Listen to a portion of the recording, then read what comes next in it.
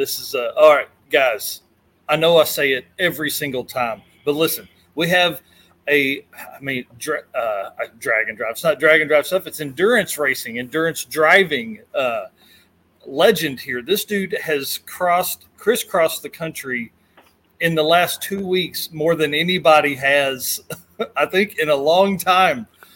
Jay, tell them who you are, what you drove, and then let's not get too deep because I got to thank our podcast folks, but tell them who you are, what you drove, and where they can find you. All right. Well, I'm Jay Roberts. I drove my wife's 2017 Prius in Cannonball Run, or more specifically, the Musket Ball Run, for cars that had 100 horsepower or less. Drove from Connecticut to Los Angeles. Partied and had fun for a couple of days, and then I did a coast-to-coast run from San Diego to Jacksonville, Florida. You can find me on Instagram at Gonzo Prius.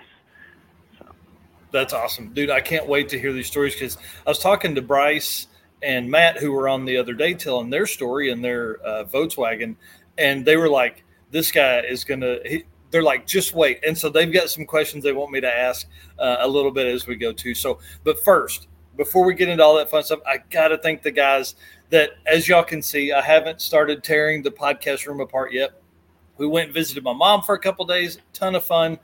So I'm starting on that this afternoon. That's why we're going to cut this one a little short. We're still going to go probably, I would say, an hour and a half, I would think. But I got to get this apart. Got to start getting our podcast official room put up. You guys can probably hear the fan in the background, the heater that's running for the shop. I want to fix all of that with this room. I want to take care of the lighting, make sure the lighting is good. Got to keep this mug going here. The guys that donated to help us do this, Tom Stark, Matt Monroe, Ryan Wing, Dino Cardella, Big Bad Daddy, the Cowboy Yankee, John Murat, Tyler Petram, and Donovan Green. Guys, I can't thank you enough. I just can't say it enough. Thank you so much for what you've done for us in the shop here and for us supporting us everywhere. So, all right, Jay, are you ready? Let's tell some stories. Yes, sir. So, but I want to start back a little bit because, like, I want people to understand you don't just walk into the Cannonball group. You don't just walk into Coast to Coast folks. So kind of back us up a little bit. Tell us where obviously we know why car people know about Cannonball, but like, how do you get into this group of, as Ed calls it, fraternity of lunatics? Well, that was a kind of a long process for me to get in. About 3 years ago, I saw one of the Vin Wiki videos where he was interviewing some guys that did a Cannonball Run. And at that point, I became a man obsessed with Cannonball. I mean, that's the only way I know how to describe it. I watched all the videos, anything I could find on YouTube about it, watched them again and again. Then I started looking into, I took a deep dive into the history of Cannonball. Yeah.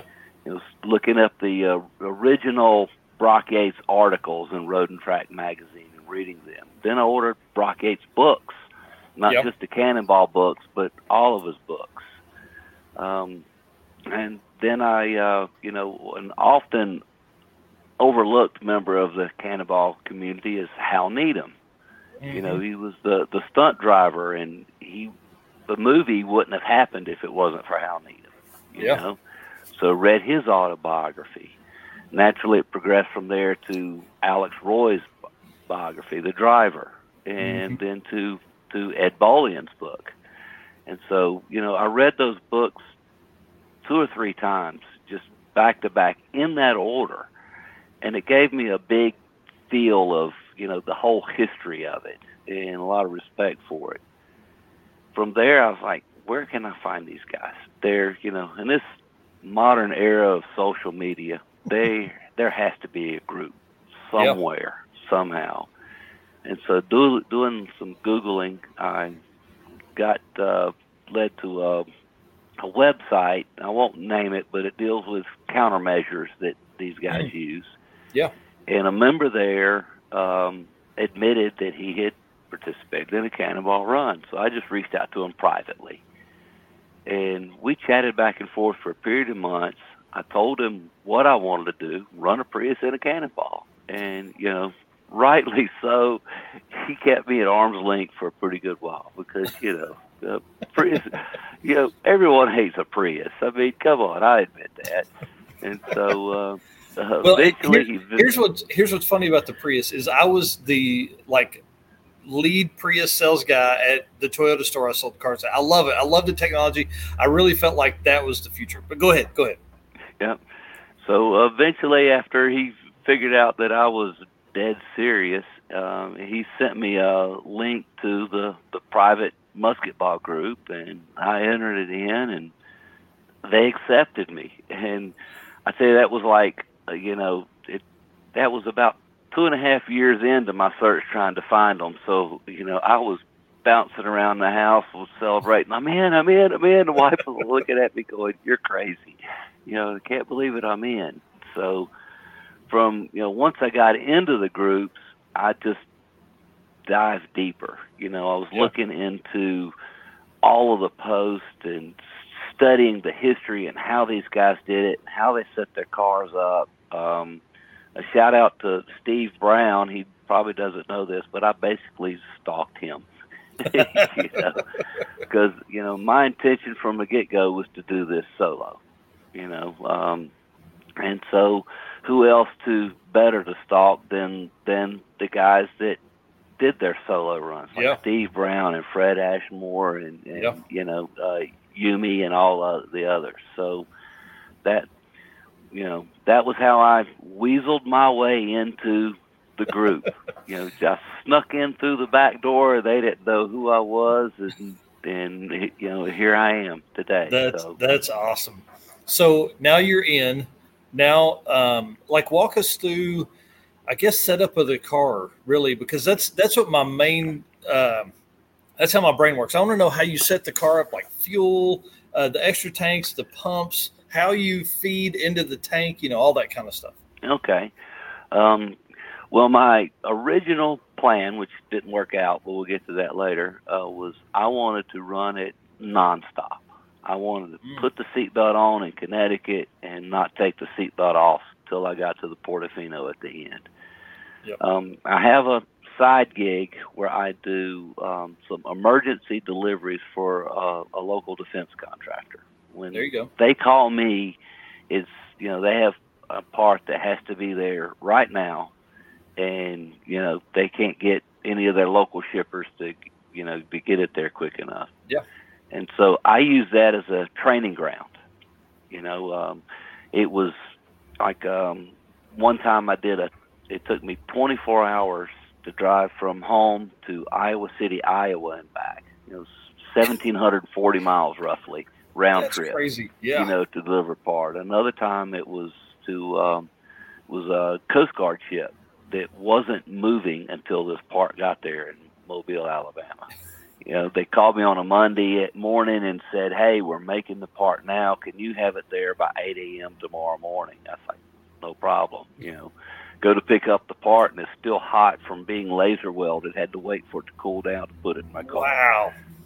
And I made the round trip in just under 18 hours, but I was there at 6 o'clock in the morning, and to get this, Coast Guard ship that's not moving, that's not good. That's a pretty bad situation. It is. So I was happy to help them and get it going. You're used to long distance endurance type stuff. That's a huge plus, I would think, going into this.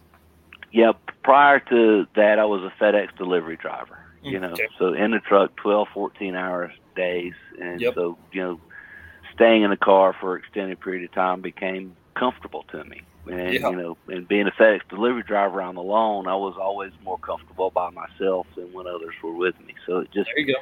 Over years of doing that, it just became natural to me. Yeah. So getting to the setup, on those practice runs, there were several times where I did, hours long drive, sustained speeds of 90 miles an hour. Mm-hmm. I was wanting to calculate the fuel economy of the car, what would it get? And I was getting 43, 44 miles to the gallon. So, at 90 miles an hour? That's pretty awesome. Now you can do the math backwards. Yeah. And that's what I did. So I worked back, and I figured a worst case scenario of 40 miles to the gallon. All right. Mm-hmm. So here's the distance of the Cannonball, roughly 2,860 miles. How much fuel do I need? So I purchased, come up with 75 gallons. That's the capacity of the setup that I used. I had two 32-gallon fuel tanks, auxiliary fuel cells with safety foam that I mounted in the back with two, and these ended up being overkill. I had two Holley 120-gallon per hour pumps. Oh yeah, those are way overkill. Yeah, it was way overkill. Yep. And each tank was isolated with a 12-volt electric ball valve. I didn't want to turn on one pump to pump it, and inadvertently it pumps instead of to the car's tank, it pumps it into the other auxiliary tank and overflows and have a big mess. So I could isolate each individual tank as I pumped them, and had a James Bond style setup in the center console. You lift the lid and look, and there were two toggle switches for the ball valves, and then a push button switch for the actual pumps themselves. There you go. I didn't want a constant on toggle switch for the pumps, because so many of the guys, you hear the stories that they run the Cannonball and they turn on the pump and they forget about it, and someone comes up behind them, flags them down, says, "Hey, your fuel's coming out your gas cap." So my pump setup, I wanted a physical push button. So I had to be manually working the pump and not forget it. So when you turned your pump on, you were holding the button to keep Correct. the pump running. Yep. And if I remember right now, it's been 6 or 8 years since I sold cars, but a Prius tank's like 16 gallons, probably, right? It's 11.3 Oh, gallons. wow. So yeah, it doesn't take long at 120 gallons per hour to once that one's low to fill up. Well, and those pumps themselves turned out to be overkill, because in testing before I left, if you run the pumps more than 30 seconds, it filled up the fill pipe in the car, and it would burp gasoline out of the modified gas cap. So on the run, I would run the pump for 20 seconds. I would wait 2 minutes to let it, cycle down, and you could hear it gurgling, cycle down into the stock tank. And, and I was constantly switching back and forth between the left tank and the right tank. Run it 15 seconds, wait 2 minutes, watching the timer on the dash to keep up with it. So, and both of those tanks fed into a Y fitting and a small hose that come around into a modified gas cap. I just bought an extra gas cap and literally drilled a hole in it, run the hose down through it, and screwed it into the car's tank. So the tanks you put in, were they? I've seen a picture on your Instagram with the hatch opened up. Were they stacked, I guess, like back seat and then here, or were they sideways? I don't remember.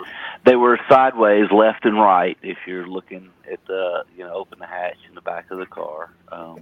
I took some product, I think you call it a Unistrut, that it's used for electrical work to hang, like circuit breaker boxes and stuff on. Yep. And I cut up a couple pieces of that, drilled holes in the back of the car, and riv nuts. Those were physically fastened into the car. Yep. And then I fabricated some metal brackets that is for straps to hold down the tanks that went around and bolted down. And that's cool. Grounded them all in.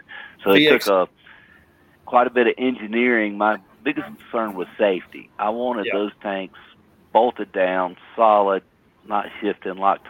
64 gallons of fuel in the back. That's and a lot. Literally inches away is the hybrid battery. That could have been bad if filled in that car. You'd have been a rocket ship for sure if something had happened. I had a 5-pound fire extinguisher up front just in case, but I was thinking about it. It's like, if this goes off, I don't know if the fire extinguisher is going to save me or not, but there it is. Yep. So, VX Ace here is saying that he says, I'm not sure, or she says, I'm not sure the Prius fill hole was designed to be filled at 120 gallons per minute.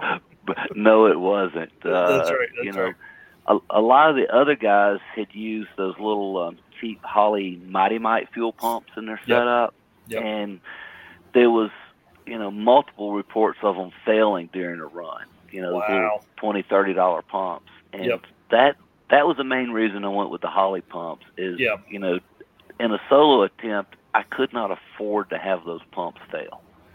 Yeah. And so I went overkill with the higher value pumps. Yeah, you weren't going to have time to stop every 11.5 gallons and pump and all that kind of stuff. So that makes sense. Exactly. What do you think you'll go to on the next setup? Like, how far down you think you'll drop to, like a 30 gallon per hour pump or something like that? Or I'll probably use the same pumps, but I'll plumb in a regulator to dial. Oh, I got you. Yeah, there you go. That'd be a simple solution to it. Yeah. Instead of buying something extra, use what I already have. Right. And then my thought process was, and I don't know how your fuel line was ran, but could you have wide and just ran a single pump? Like come in, like use the pump to pick up from after the Y, and then ball valve the things closed. Yeah, I thought about that, but I wanted a bit of control with each individual tank. Initially I used the tank that was positioned on the driver's side of the car behind me first, mainly just to help offset some weight. Balance, might help keep the balance of the car a little bit better. Yep. So with and also in the tanks themselves, I installed a Holley Hydromat pickup system. Looks like and so I wanted to get every drop of fuel available. Yep. The little duckbill pickups leave gallons left in a tank that size. Well, so with the Hydromat, I was getting every drop. Are you on those tanks? Are you picking from the top then?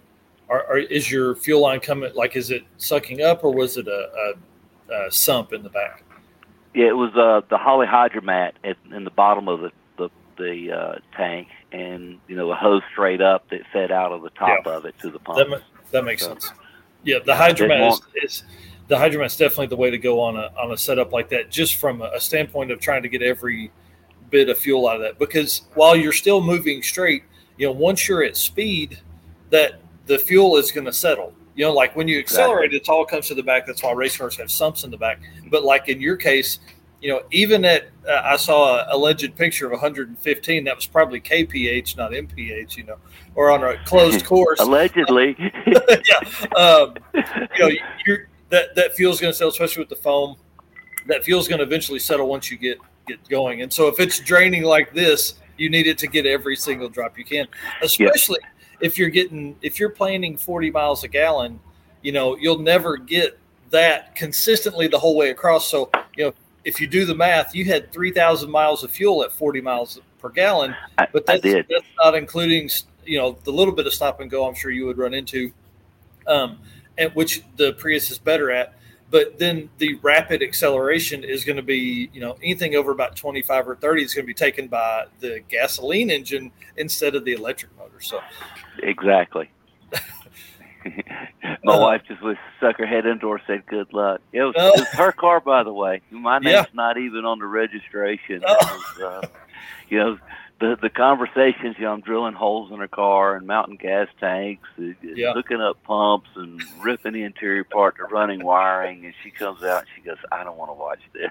I don't want to see this." Just you're like, "I need some help getting this wire," and she's like, "Nope." No, but she was 100% in support of me. She knew, we had long conversations. This was an itch I had to scratch, and she let me get it out of my system, But now that I'm hooked, I don't know if it's ever going to get out of my system.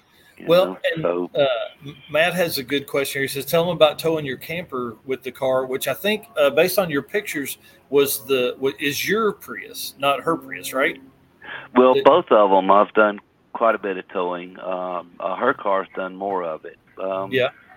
Back in it was Black Friday 2016. We bought a little pop-up camper. Now, this camper is designed to be towed behind a motorcycle. It weighs a little over 300 pounds. Yeah. And by Black Friday 2017, we had taken this camper and visited 44 states in 12 months, camping, national parks, state parks, been to 10 Canadian provinces. You're an animal. Yeah. And, towing a camper with a Prius. Yeah, I did it. Yeah. And so That's that awesome. was, a unique experience of, just long-term driving, dealing with the weight and everything. So that gave me a lot of experience. Yep, because like at 300, but what does 75 gallons of fuel weigh? I mean, it's 8 pounds a gallon, right? Or is it 6 pounds? Yeah, it's 6 pounds a gallon, and so it comes to roughly 375 pounds. That's like a big dude sitting in the back seat. Exactly. Yeah. The when I was camping, we first started towing it. There was VX Ace's retired life. Retired life. He's a personal friend of mine. I'll give him a shout out in a minute. He was a big help on this run. A very big help.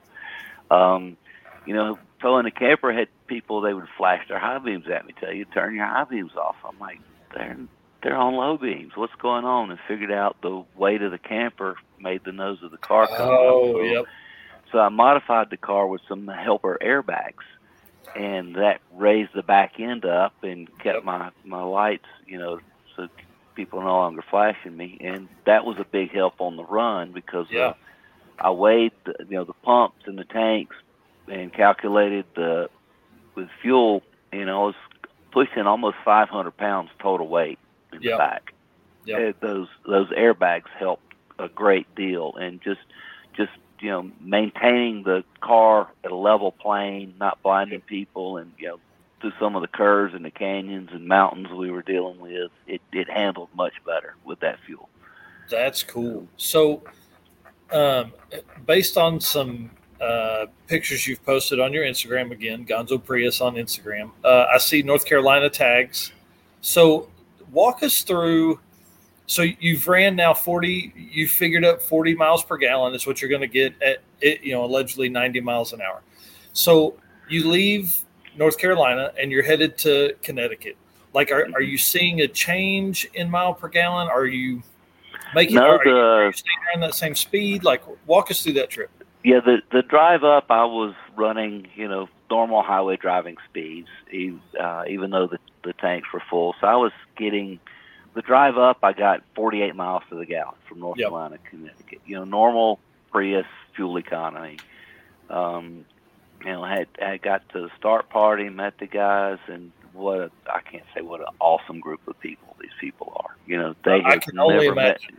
Yeah, they had never met me in person, and they welcomed me like a long lost member of the family, a brother or something. Just every single one of them. There was a moment. There was a big dinner the night before the event, and I'm sitting there and I'm looking around the room, and I won't name drop, but I'm seeing these people that were an inspiration to me, and I literally had to pinch myself. It's like, wow, these guys, it's everything they have done have inspired me to be there doing this, and that's it's just cool. An unreal experience, to be involved with. And so loved every minute of it.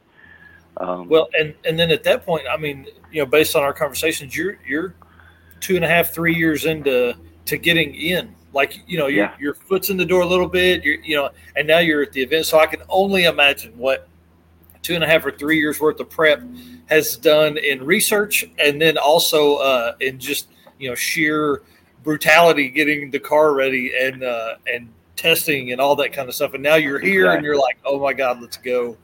Yeah. And so earlier that day was the dyno event. All the cars for this event had to have 101 horsepower or less at the wheels.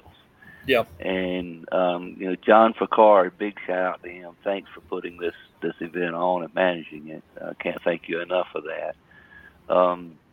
He gave everybody these lobster stickers and to go around and put on the cars they wanted to be dynoed. there wasn't enough time to dyno every car. Yeah. I just volunteered to put my car on it because I was curious. Yeah. How much horsepower does a Prius actually make? No one really knew. I've did some research, and I knew it was going to be close either way. Turns out it makes 102 horsepower at the wheels on a dyno. So I was Nice. one horsepower over. So I feel like I kept within the spirit of the event. Oh yeah, for sure. I took my penalties in stride. Actually, the penalties were kind of fun. I was gonna say you could do you probably do 87 octane in it, and it'd make 100. Yeah, exactly. I probably could put a dirty air filter in it or something like that, and could knocked it down. But I didn't want to cheat. I wanted to be straight up legit. The number I get is what I get, and you're so close. So what was the penalty, if you're allowed to tell us? Yes, I am. A few of the cars were way over. A couple of them were more than 20, 25 horsepower over. They had to. It was a layered penalty. Each of us had to assemble a puzzle, and the puzzle had to be completed before the start the next day and glued or fastened to the hood of the car. In my case, it was a 100-piece puzzle. The next up was a 300-piece, and the worst offender, or cheater, as we jokingly labeled them, had a 500-piece puzzle. Oh my God, I can't imagine. Yeah, and then an additional penalty, you had to carry 10 pounds of additional weight in concrete form for every horsepower over. Oh, ouch. Yes. So, but John, being the creative genius he is, he come up with an option to get out of all the penalties. And you had to go purchase a live lobster. You had to remove the bands from its claws. The lobster had to be living, fresh, alert at the start, and it had to be living, alert, and fresh at the end. If the lobster died en route, your time will be unadmissible. You'll be vanished, as if you never took part in the event. That was funny. Too fun. I knew one of the teams was like, "We'll do the lobster option," and then they started Googling on their phones and talking with other people there that knew a lot more about lobsters, and they decided, no, it's probably not a good idea. They're like, we'll just put our 300-piece puzzle together. Yeah, and go stick a bunch of fuel in the weight in the car. That's hilarious. But my weight, I got back to the room and I assembled the puzzle, which took me an hour and 15 minutes to put this thing together. It was a Pokemon puzzle, and it was only 4 colors, and all the shapes were exactly the same. So you couldn't one piece look like the other. You just had to one by one put it together, and I got it done. Like now, and then, John did give us some Elmer's glue to glue it. So I got it done, went back to the garage where everybody's working on their cars, and I was talking with Fred Ashmore, and he gave me some stuff where was decaling the Hawaiian Tropic car to kind of, attach it together. Yep. And he goes, I wish some of you guys would take some of my tools as part of your penalty. And I'm like, well, what do you got? Yeah. He looks around, hands me these 2 giant jack stands. And John was standing over there, and these jack stands probably weighed, 8-10 pounds each. I handed the jack stands to John. I'm like, will these serve as my penalty? And John picks them up, and he's like, looks at me and goes, nah, this is only about 8 pounds. You need 2 more pounds.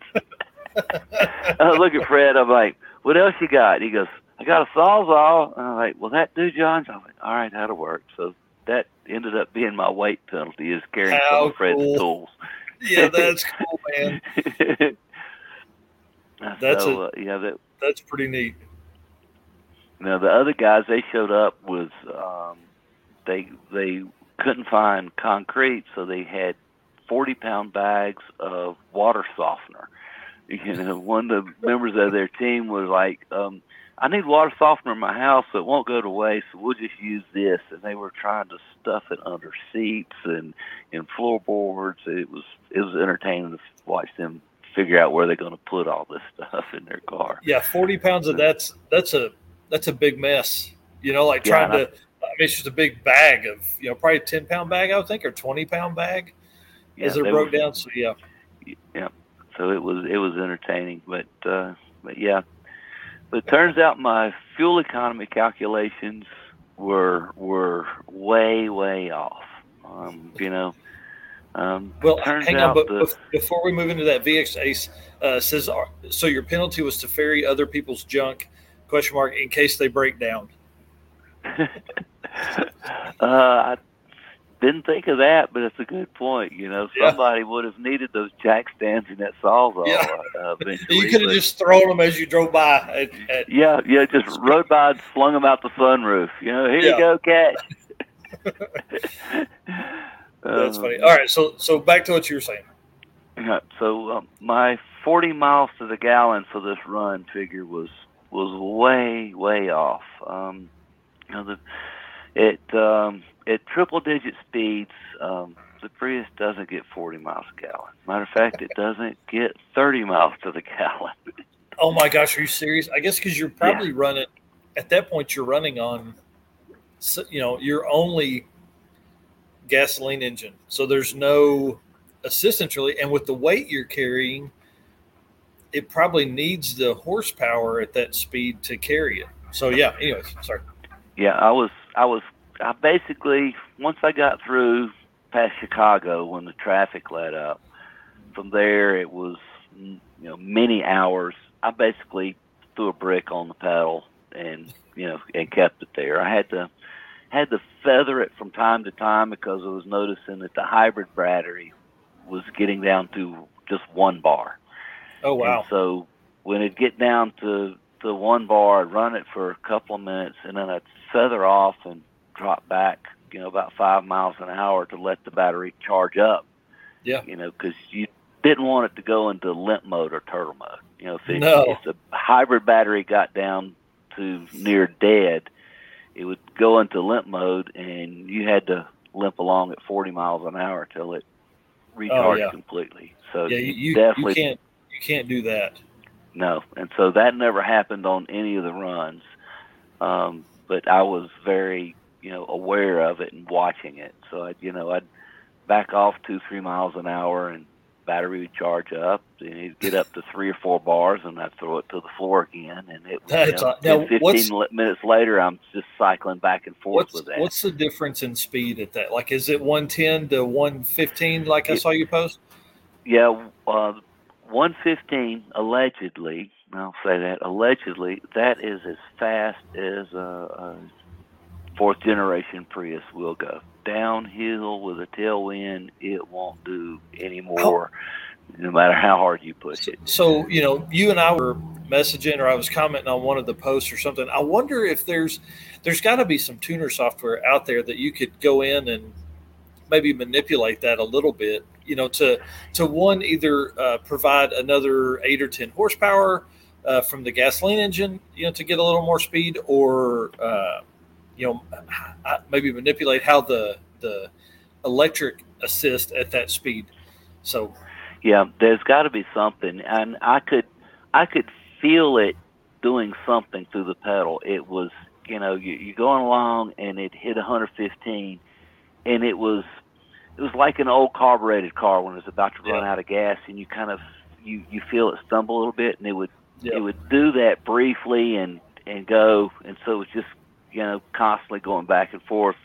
So there was something that electronically limited that speed. I figure it, I mean, on my speculation, it might be a safety issue, kind of like some of your Chevy and GMC trucks, or their top speed is limited because there's an issue with one of the drive shaft bearings, you know, the cushion in it that's rated, you know, at 125, 130 miles an hour, and that's where they keep the speed at. It could be that. It could be the speed rating of the tires. They limit it to not exceed that speed rating. I don't know. Just speculation on my part, but there is something there that. I would definitely. Speed limiter is probably what it is now.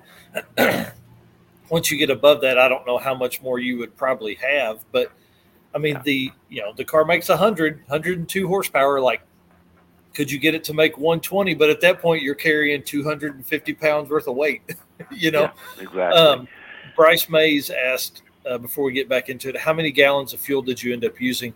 And I'd like to split that into Connecticut to LA, because we're also going to talk fuel from Dog Beach to Jacksonville. All right. Well, I ended up pulling over in a small town of Brush, Colorado, and I topped off just my auxiliary tanks only and added 57 gallons there. And that carried me through the rest of the event. There was still a lot of gas, left in those auxiliary tanks. Yep. And I looked it up, and I used just a little over 100 gallons total. Wow, that's great. Coast-to-coast run. I mean, on the musket ball run. Bryce, tell us how many gallons you guys used across there. I know I think they stopped twice. And then if any other guys that ran in the musket ball or have done this event, how many gallons you used across there. So let us know in the comments or chat there. Oh, and Bryce and Matt, those guys are the real deal. I gotta say, they're just some of the coolest people I met in the last couple of weeks. It was an honor to run with them and get to know them. That's awesome. Bryce said they only use 75-ish. Yeah, the TDI diesels at triple-digit speeds are much more efficient than the Prius. Is what I've come to learn. That's cool. I love you too, Bryce. There you go. That's cool.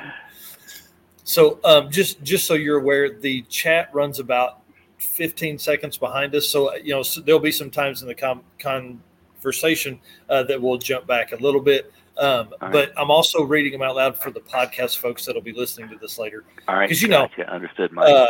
If you're going to be on the road for how long did it take you to get Connecticut to LA? It took me 36 hours and 55 minutes. Let's talk music choice. I mean, were there podcasts in there? What do you listen to when you're driving for 36 hours straight? It was mostly background noise. I subscribed to Pandora Premium for 1 month. Only reason I went with Pandora Premium is because you could set the quality of the feed down so it wouldn't use up so much data on the phone. Makes sense. That was a consideration. Yeah. And I kept it on one channel the entire time. And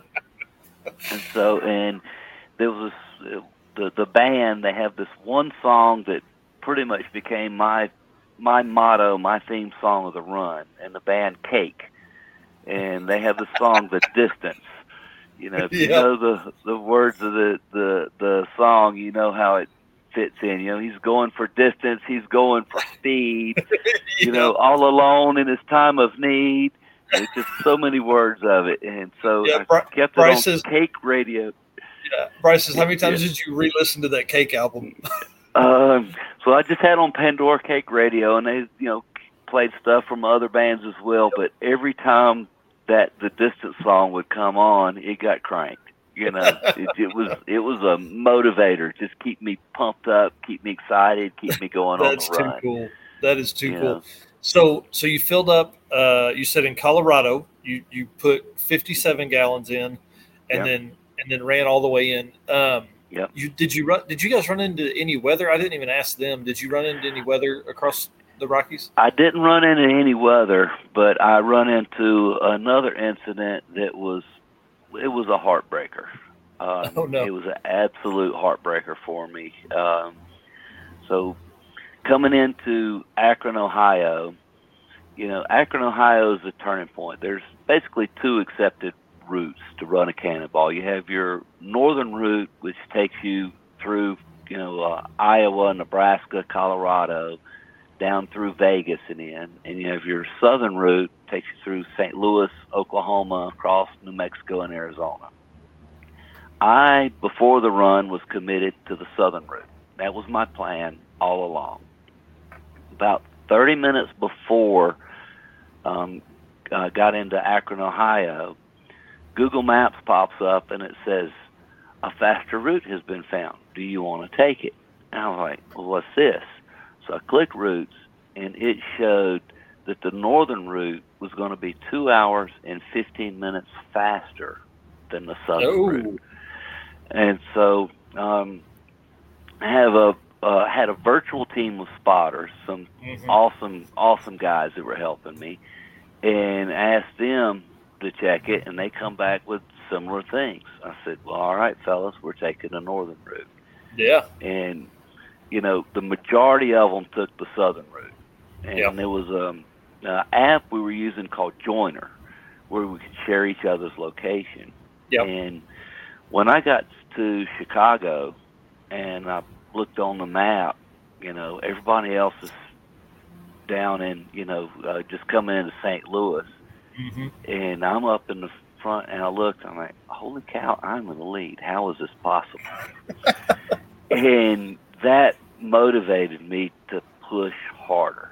Yeah. You're going 113, now you're going 115. Yeah.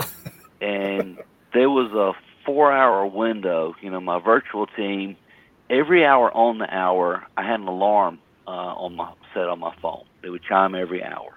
At the start, I zeroed all my trip computers in the car. When that alarm would go off, I'd press save on my dash cameras in the car, and I would text my virtual team what my the trip odometer reading was, and what my miles per gallon was. And VX Ace there, he was in the backgrounds building me a spreadsheet. He was punching all this data in. And so it was an hour, I gave them the numbers, and they come back and said, you did 92 miles this hour. It's like, well, okay, let's go for 100 next hour. The next hour was 98. The next hour was 102. The next hour was 106. Dang, that's crazy. Yeah. There was a 4-hour window that I did well over 400 miles in 4 hours.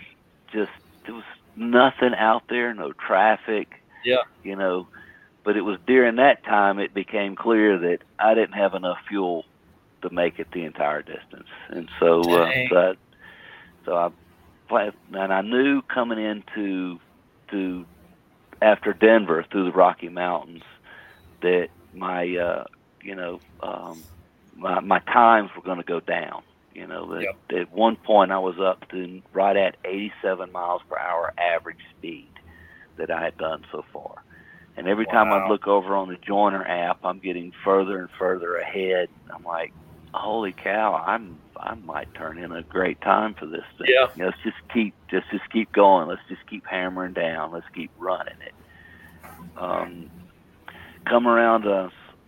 Coming through I-70 through the canyons and the Rocky Mountains, come around a curve, all of a sudden ahead of me, see nothing but brake lights.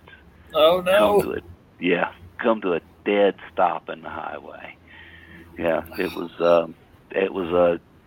just I hung my head. I was like, oh no, this I'm done. Because they're catching you at that point. They're catching you. Yeah.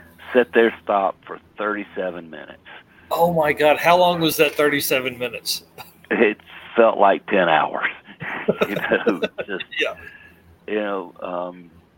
Turns out there was a tractor trailer accident ahead of us. It jackknifed and spilled milk all over the road, shut down the road.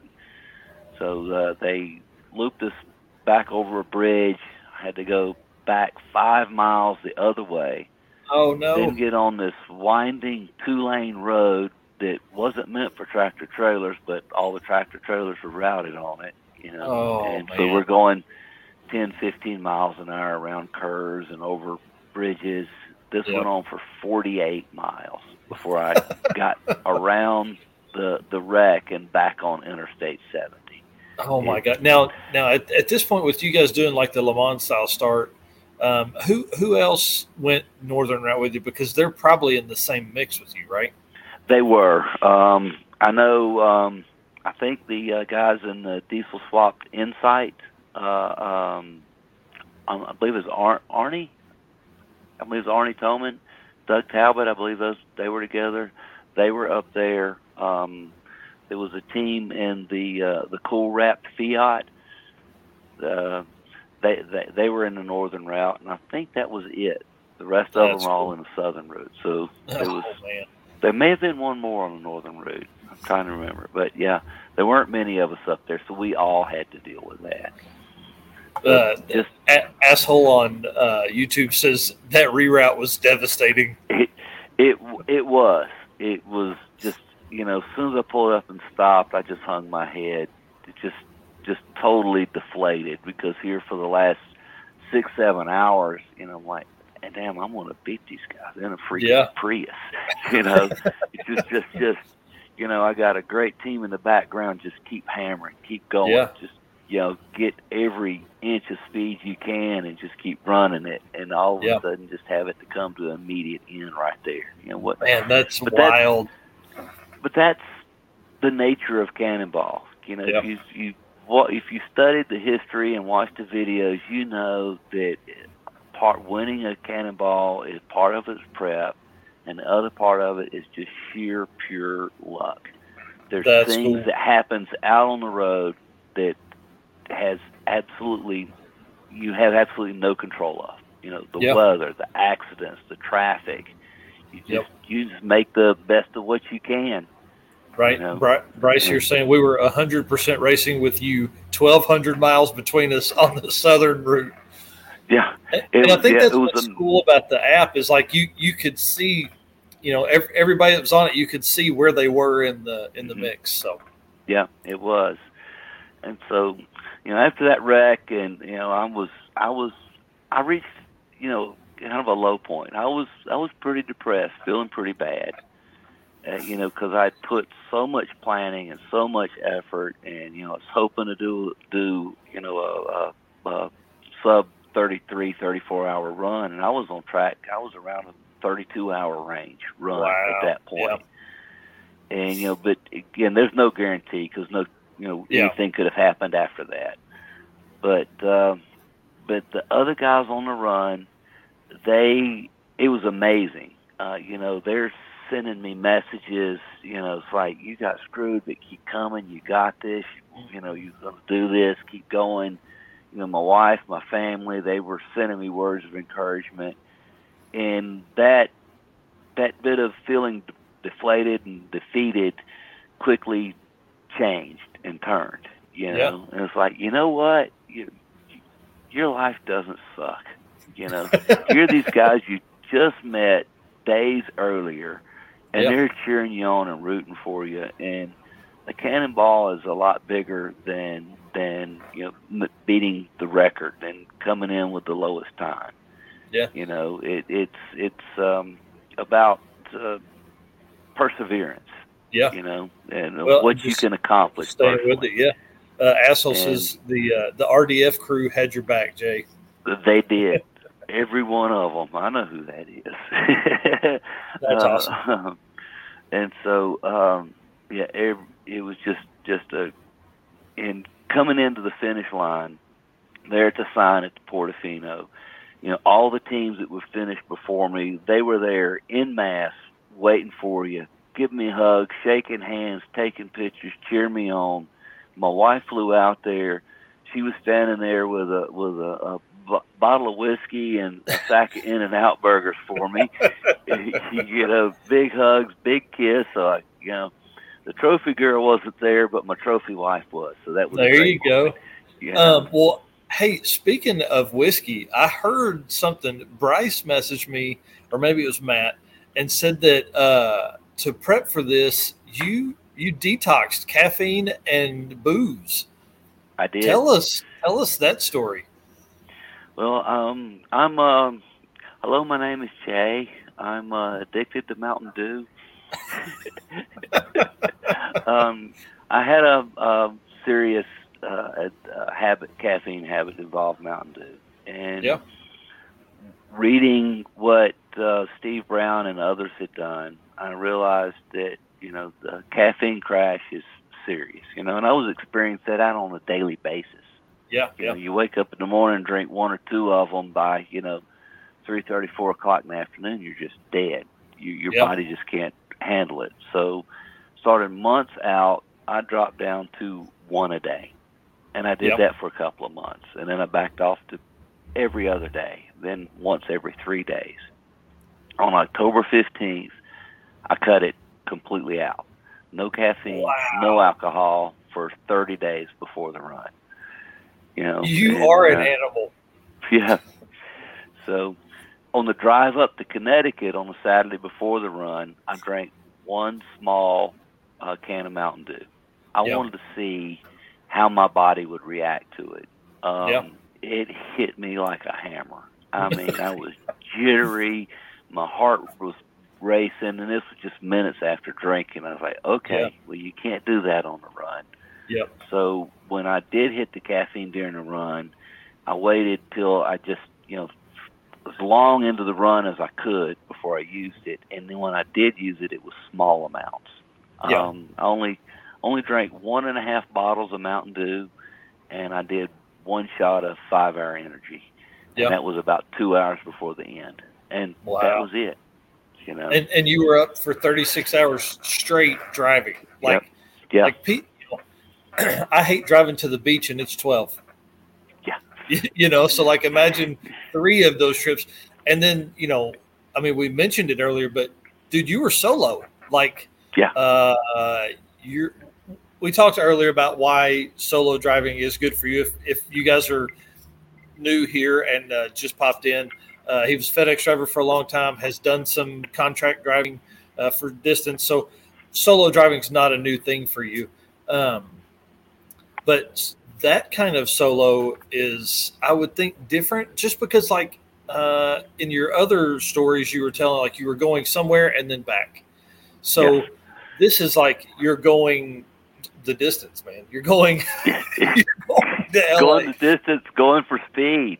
Yeah. So there was things that I had set up in my car to make my life more comfortable. Lessons I learned from the delivery runs. After 4 or 5 hours in the car, your face feels oily. You feel like a herd of buffalo's been running around in your mouth. You feel disgusting. So I kept baby wipes and face wipes in the car, and so I would set the cruise, drop it down, the speed down a little bit, and about every 4 or 5 hours, and I would grab some baby wipes, and I would just simply wash my face, wash my neck, wipe off the steering wheel, just the sweat on your hands from the steering wheel. I'd put that back. I had toothbrush and toothpaste in the car, and I would just simply brush my teeth. Couple of minutes, and it would recharge you. Just that simple move of washing your face and brushing your teeth. It would recharge you and energize you and help keep you going. And so those were some of the lessons I learned. That's pretty smart. I will say hey to Carl Steamy. See you in a couple weeks, bud, on sick week. Another thing I did, most of the run, I didn't have my shoes on. I was in sock feet. Yeah. My feet would get sweaty, so I would just take my shoes off, and they were sitting on top of the cooler beside of me. And, just little things like that to, keep comfortable. What I think would be neat to just, and probably just more of inquisitive in my brain, is like I wonder what your heart rate is during that trip compared to, like a normal driving situation. Like if you're driving 80 and you're going on vacation, what's your heart rate then compared to, 108 miles an hour for 3 hours in a Prius with 90 or 75 gallons of fuel behind you? Like what's the difference? It's pretty neat. Yeah, I guess it's something you work up to. Is it's like these pro athletes. They train and they train and they train for years and years and years to get to Olympic level or professional level.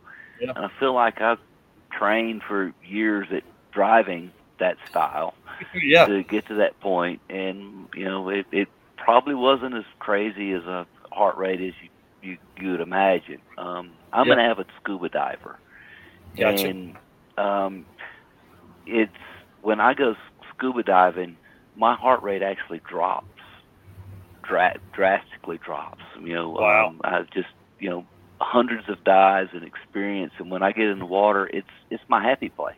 Yeah, that's what I was going to say. And It's a calming effect on your body. yeah, and driving is my other happy place. Yeah. And so I think that my heart rate was managed and wasn't crazy. There was a few moments it spiked up. Yeah. We won't get into details of those, but but for the most part, it was kept reasonable. So as I'm thinking there, I'm thinking about how 108 miles an hour, 110 feels normal. So you come up behind a set of semis, and they're going 62 miles an hour or 65. How slow does that feel? It feels like I could have got out the car and walked past them. I mean, that's what it felt like. I can't imagine. Yeah, I can't imagine these guys that have done the runs where you hear some of the stories. We never got over 175. And they were in cars that were much more suited for those speeds. The Prius wasn't intended to run these speeds, let alone sustained at those speeds for hours at a time. And I was surprised at how well it did it. I did some service work on the car yesterday. I changed the oil, and after a little over 6,000 miles of driving in 7 days, it didn't burn a drop of oil. You are crazy, man. You are a crazy man. 6,000 miles in 7 days. Yes. 6,000 miles in 7 days. So that's insane. That is insane. That's so cool. So all right, I've got to move on. I gotta quit stopping you. We're limited on time. We only got about 30 minutes here. We still got to talk about your run the other direction. So the coast run. So you pull into Portofino. Everybody's there, popping champagne, having fun.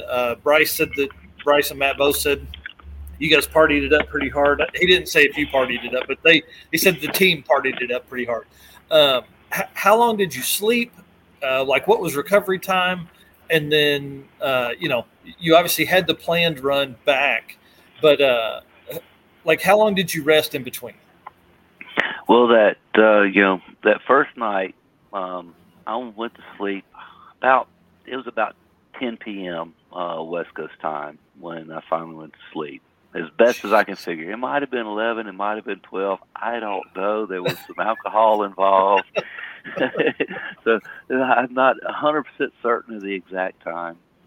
I woke up at 3:30 a.m. wide awake. Now, I'm an East Coaster. I'm a farmer. I rise with the chickens. So my body was telling me it's time to get up. It's 6:30 on the East Coast. And I got up just wide awake and went walking around outside. I made a real quick video to my wife watching. She says, So it was 10:30. All right, so we got that cleared up. I was made a quick video to thank my virtual team that was helping me, and around in the parking lot. Went back, slept a little bit more, and went out for breakfast a little later. The next night was the awards party where they handed out awards for everybody, and they had a big dinner afterwards. I didn't attend the dinner because I promised my wife I would take her out to eat. There you go. Just her and I out away, and so the guys who was all at the dinner wondering where I was enjoying myself with my wife out alone. Yeah, little honey-do list there. Gotta treat her. She lets you drive her car. I mean, let's be honest, and then two, I don't know how many times you guys are in LA, but you got to do that. And Carl Steamy says, "Happy wife, happy life." Exactly. And I mean, she flew out to be with you when you came in, so Yes. that's pretty cool.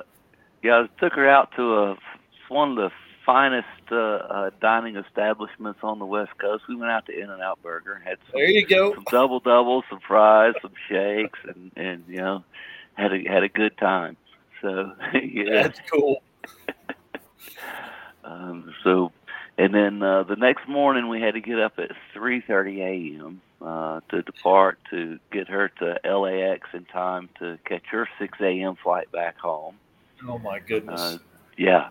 So dropped her off, drove down to San Diego. The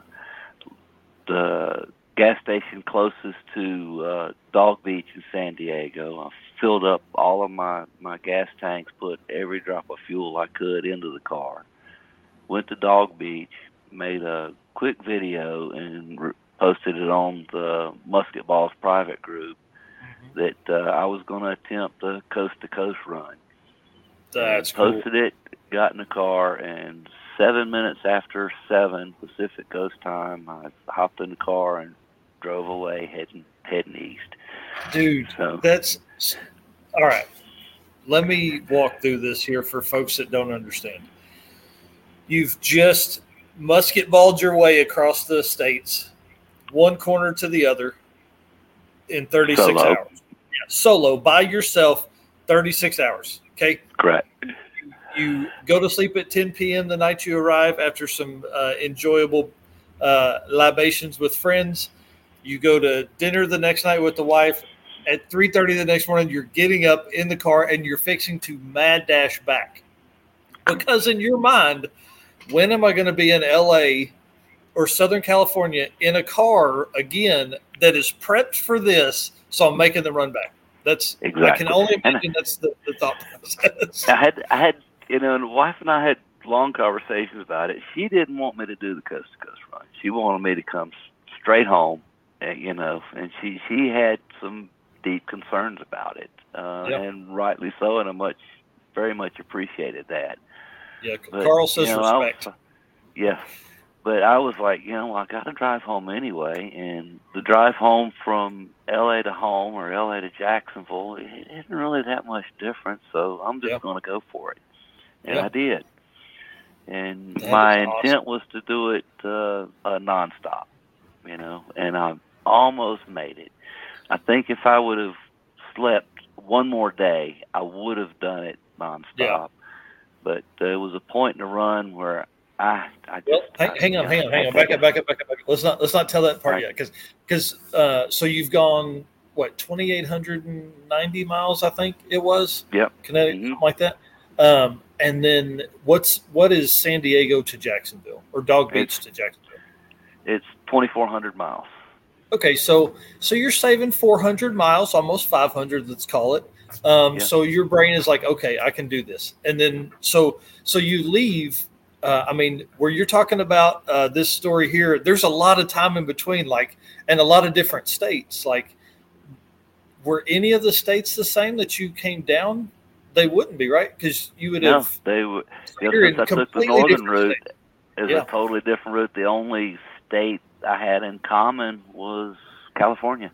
Oh, that's so cool. So you're getting to see tons of the country. Not that you haven't seen parts of the country already because of your trips before, but now you're going to take a completely new route that, you've done. I mean, you've prepped for it because you did your research beforehand, obviously, because you were planning this run. But now you're at it again. Okay, so you leave California, you're hauling it. Is the car getting better mileage? Is it? It was getting better mileage, and that was by choice. I knew what the records were for the coast-to-coast runs, and I knew there was no way that this particular car could break any of those records. Yep. So it was pointless to push it at triple-digit speeds and go crazy with it. I just wanted to. It was just a bucket list item, and I wanted to do it, and I hoped to do it nonstop.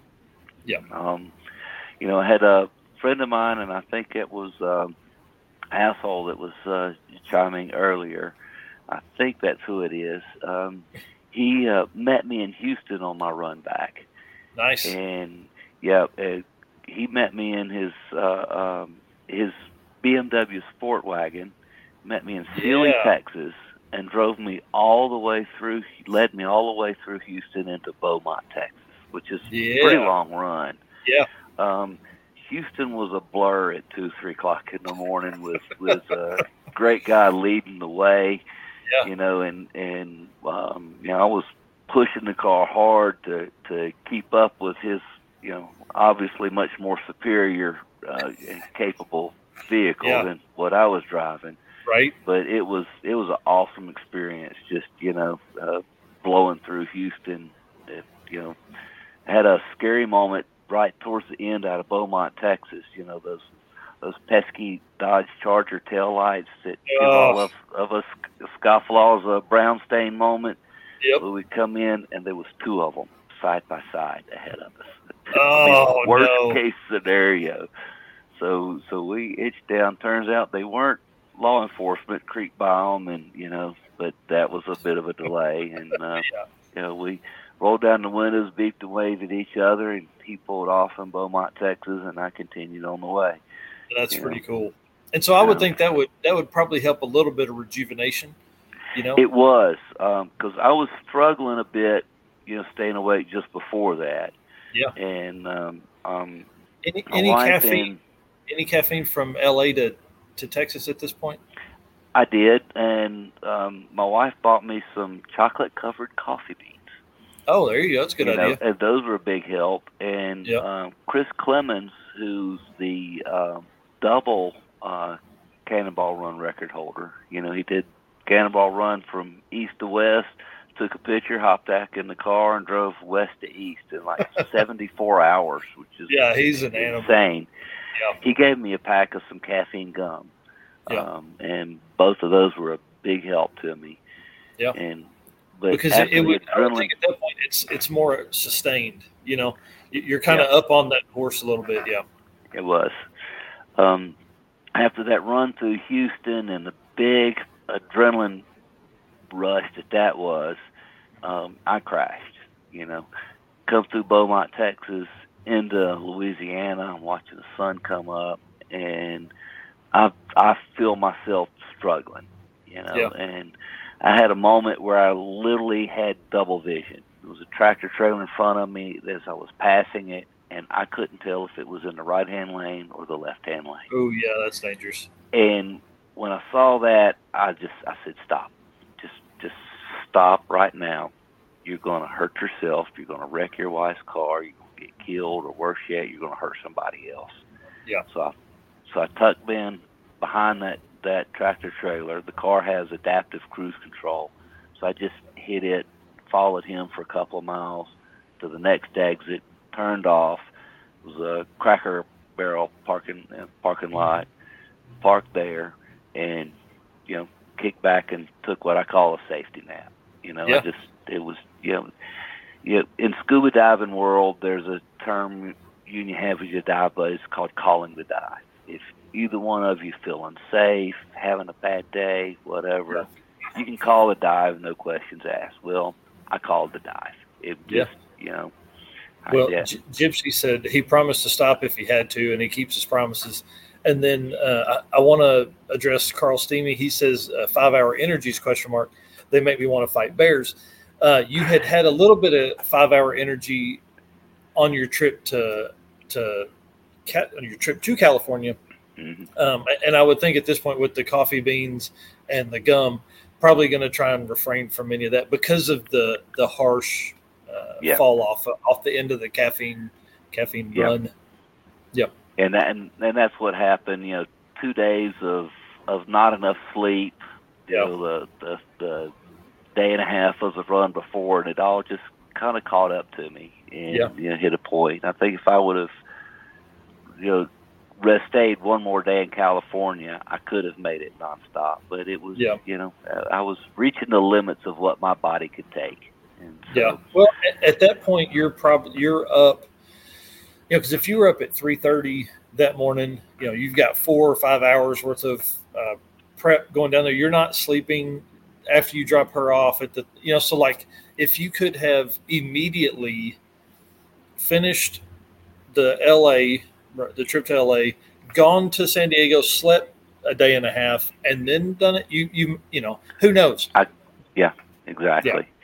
You'd have been And maybe so 4 hours further before you'd have decided to take a power nap. And how long yeah, was the nap? You may have said that a while ago, but yeah, it was about 25 minutes as best as I can tell. You know, I'm seconds after I parked the car and laid the seat back, I was asleep. yeah. And I heard my phone chime. My sister, who was watching the run on Glimpse, she sent me a message. You know, are you okay? You haven't moved in 20 minutes. You know, and that's what woke me up. And she's apologized. She's like, I feel bad for waking you up. I'm so sorry, but I was really worried about you. But it turned Yeah. out to be kind of a good thing. Yeah. Because you know, when I sat up, I was like, oh wow, it was. You know, I felt just a 20-minute nap, felt fully energized, Yeah. recharged.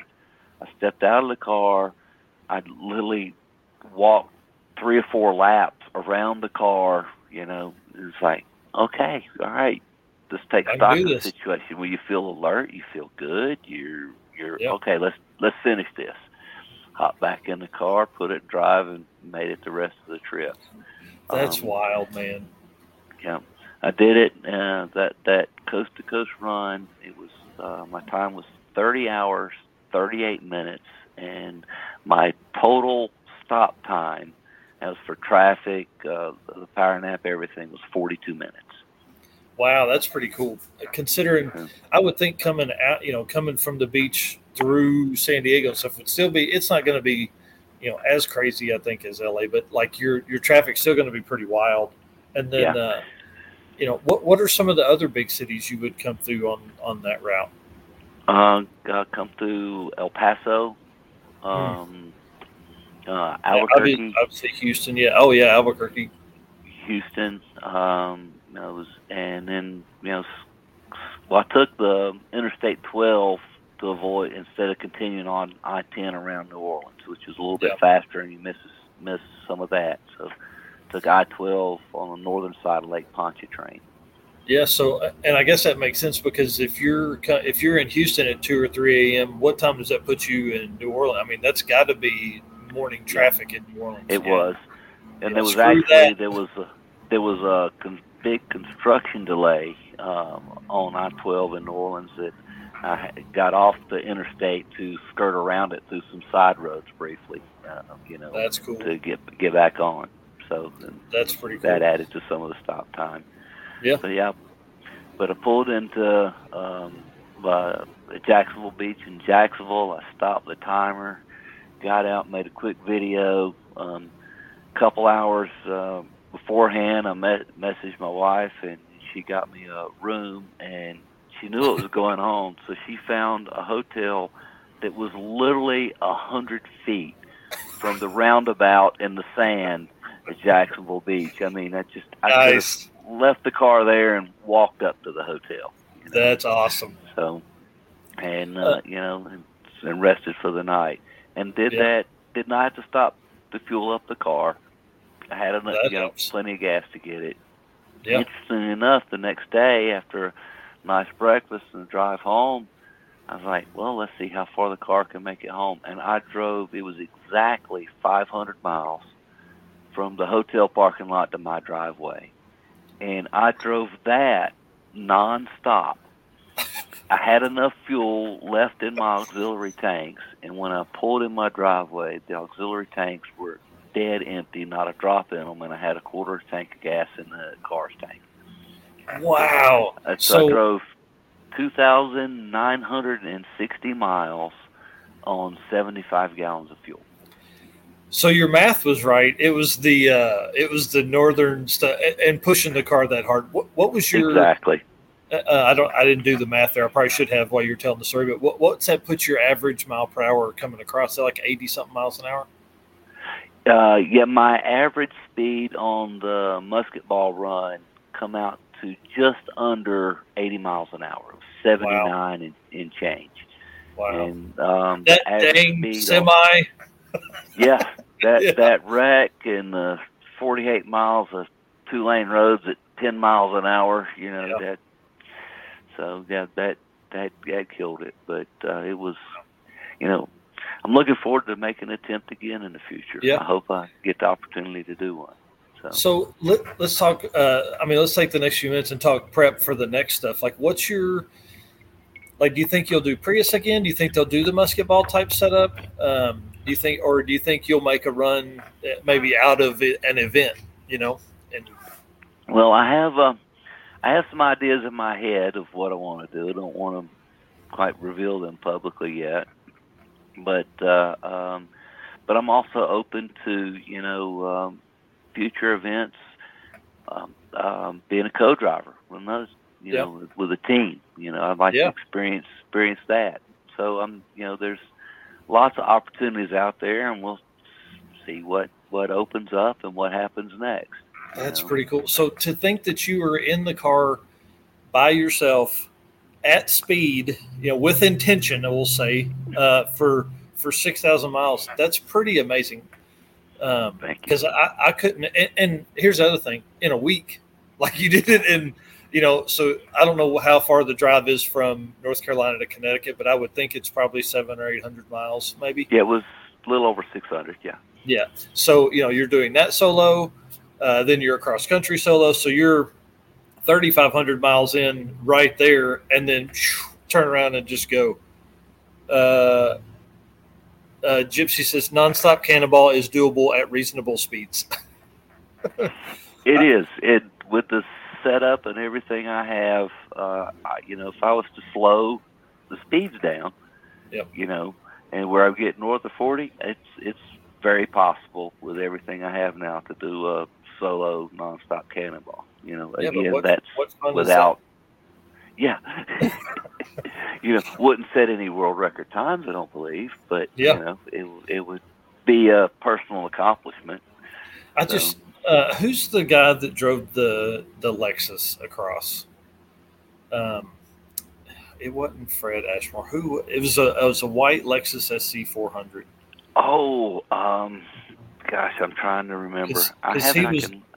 He was doing the solo. Was that David Simpson? That sounds right. I think that's right. I'm looking up. If you guys are whoever's watching, somebody will know it. I can't imagine spending that much time by myself in my own head. How many? Are you making phone calls during this time? Are you on the phone with people? Well, that was to figure out how. I'd be brain damaged. Thank you for bringing that up. I had two big support teams helping me. I had the RDF team that I set up a private channel on a Discord server, and these guys were there every minute that I was on the run, taking the data, cheering me on, rooting me on. But they went above and beyond. They did some very creative things, and this was their own ideas. They started pulling up the traffic cameras of the various states along the run. Yeah. They were pulling screenshots of the car, hunting for it as it come by. and in some of the states with the better traffic cameras, Florida examples, they were using the traffic cameras as a form of countermeasures.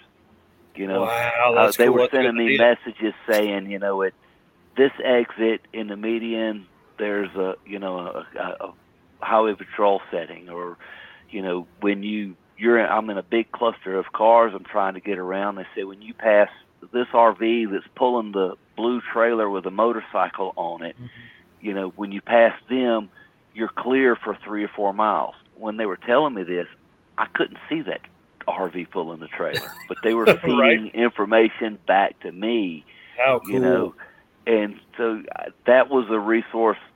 Again, I never would have thought of that, but these guys assembled are, a great team. One of the members has done a cannonball run in the past, and he lives in Vancouver, so they were all over the country. And that's pretty cool.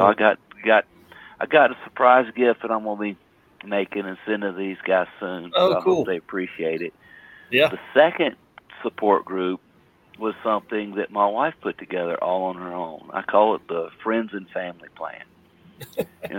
She was calling me periodically, and she says, she asked, she says, "Do you mind these phone calls? Am I bothering you, disturbing?" I'm like, "No. As a matter of fact, keep doing it. Yeah. Call me whenever you want. It actually cheers me up." Yeah. So she started a chat tree with my sister and some other close friends, and told them every 2 or 3 hours, call me. Yeah. And so my phone rang. I didn't know who was, when they were calling or anything, and I'd answer the phone, and they were cheering me on, rooting me on, and having that perk me up. Woke me up. It broke up the monotony of hours and hours at 100 plus. Exactly. Broke up the Cake album. You're like, hey, there you go. That was a good song. I'll call you right back. Yep.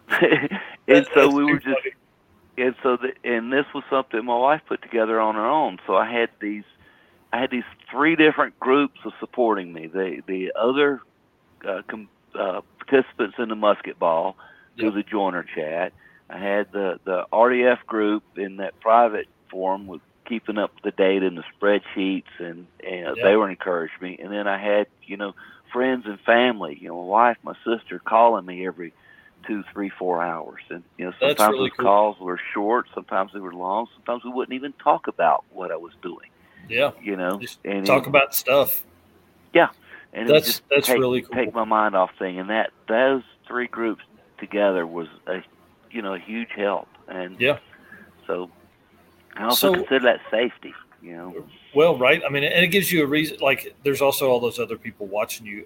One thought that just came to mind is, what would be your I don't know, dream build for something like this? Like, what's a build that or a car build that you would be like, this?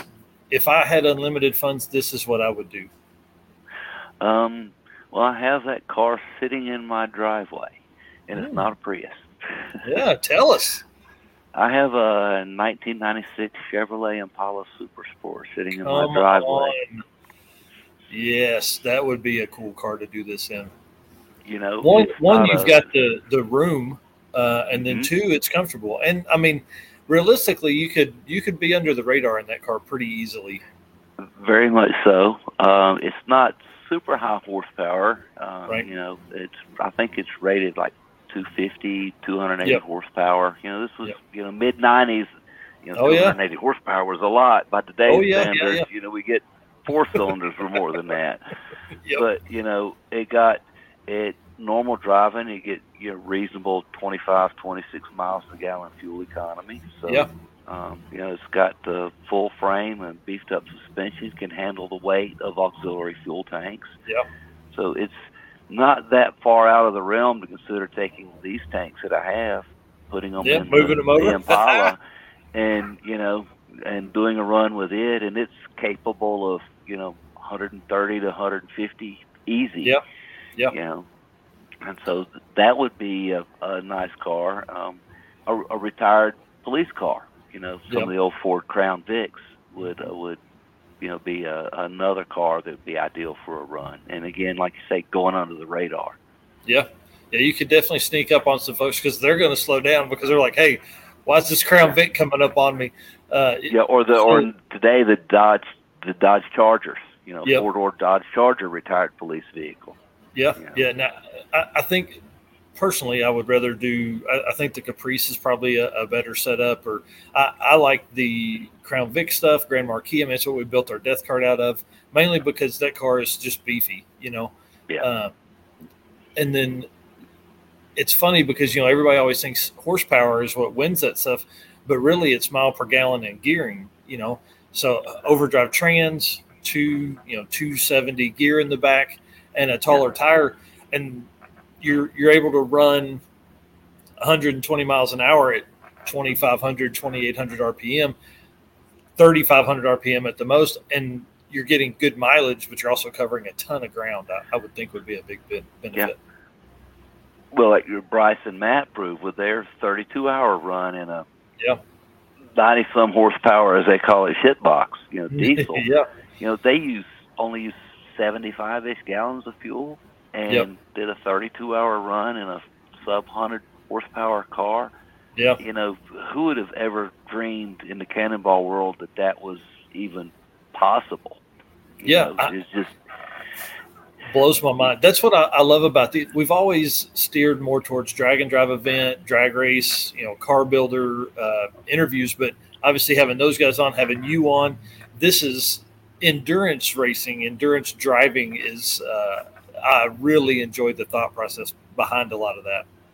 Yeah. And the musket ball thing is going to shift the logic of some future attempts. I know some of these guys are probably have things going through their head of builds they want to do. Imagine a 35 miles to the gallon at 120 mile an hour TDI and some great handling car, with enough fuel. What kind of times you could do if the horsepower was doubled, which is easily to do in these TDI setups. Yeah. Well, and you go back to like the ingenuity of people's ability to take these cars and then push that next level instead of, because what gets publicized and all the dramatics behind is the 700, 900 horsepower car like Arnie and Doug did in the was that a Mercedes?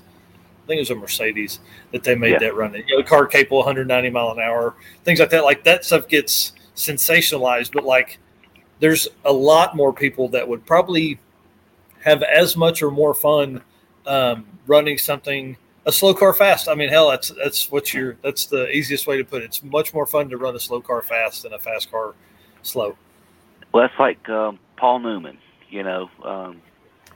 When he was filming a lot of his movies, he would go and bought these old Datsun 210s and put race tires on them, and we're going, him and the crew running around the racetrack doing lap times. Beating each other.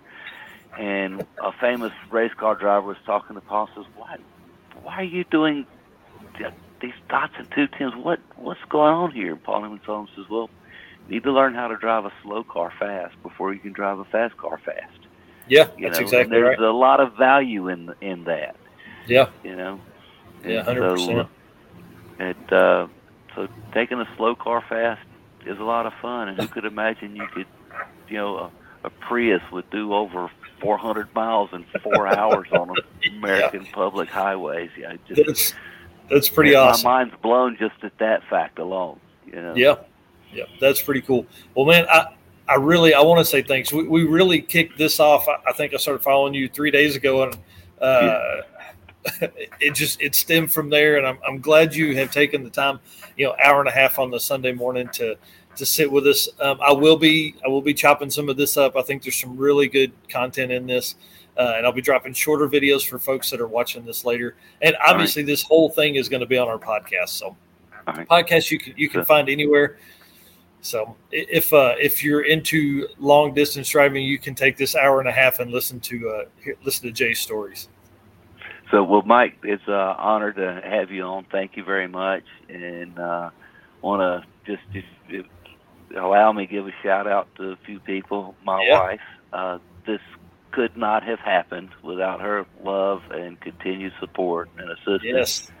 Going to shout out to all of the other members of the musket ball run, every single one of them. Just some of the finest, nicest, kindest folks you ever want to meet, and as well as to my team at the RDF community who were there every step of the way to help me along and cheer me along, and it's just, surround yourself with good people and you can succeed. And I obviously surrounded myself with a good bunch of people that were behind me 100%. So thanks to each and every one of you. It's much appreciated. That's awesome. So one last question. Where's your next trip? Probably going to be in either Ireland or Scotland. What? I like it. You can't drive there, though.